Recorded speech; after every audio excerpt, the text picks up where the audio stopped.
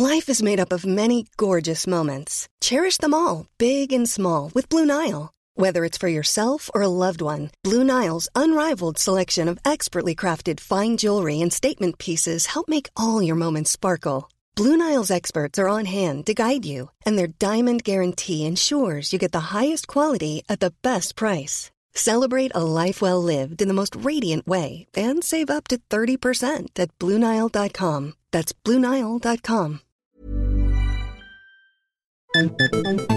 This is Scientific American's 60-Second Tech. I'm Larry Greenmeyer. Got a minute? The path to solar roadways is said to be paved with good intentions, but actually it's going to be paved with modular, concrete-reinforced photovoltaic panels protected by tempered glass.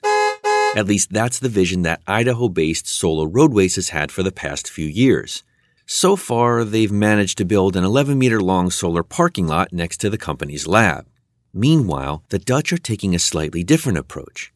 This week, a town in the northern suburbs of Amsterdam officially opened a 70-meter stretch of bike path they claim is the world's first road to convert sunlight into electricity.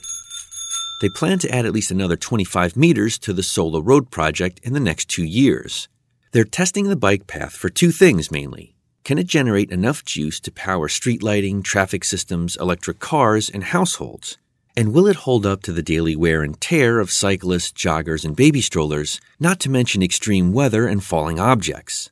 If Solar Road proves successful in both areas, the Dutch hope to extend the project to turn entire thoroughfares into massive solar panels, designed by, road scholars.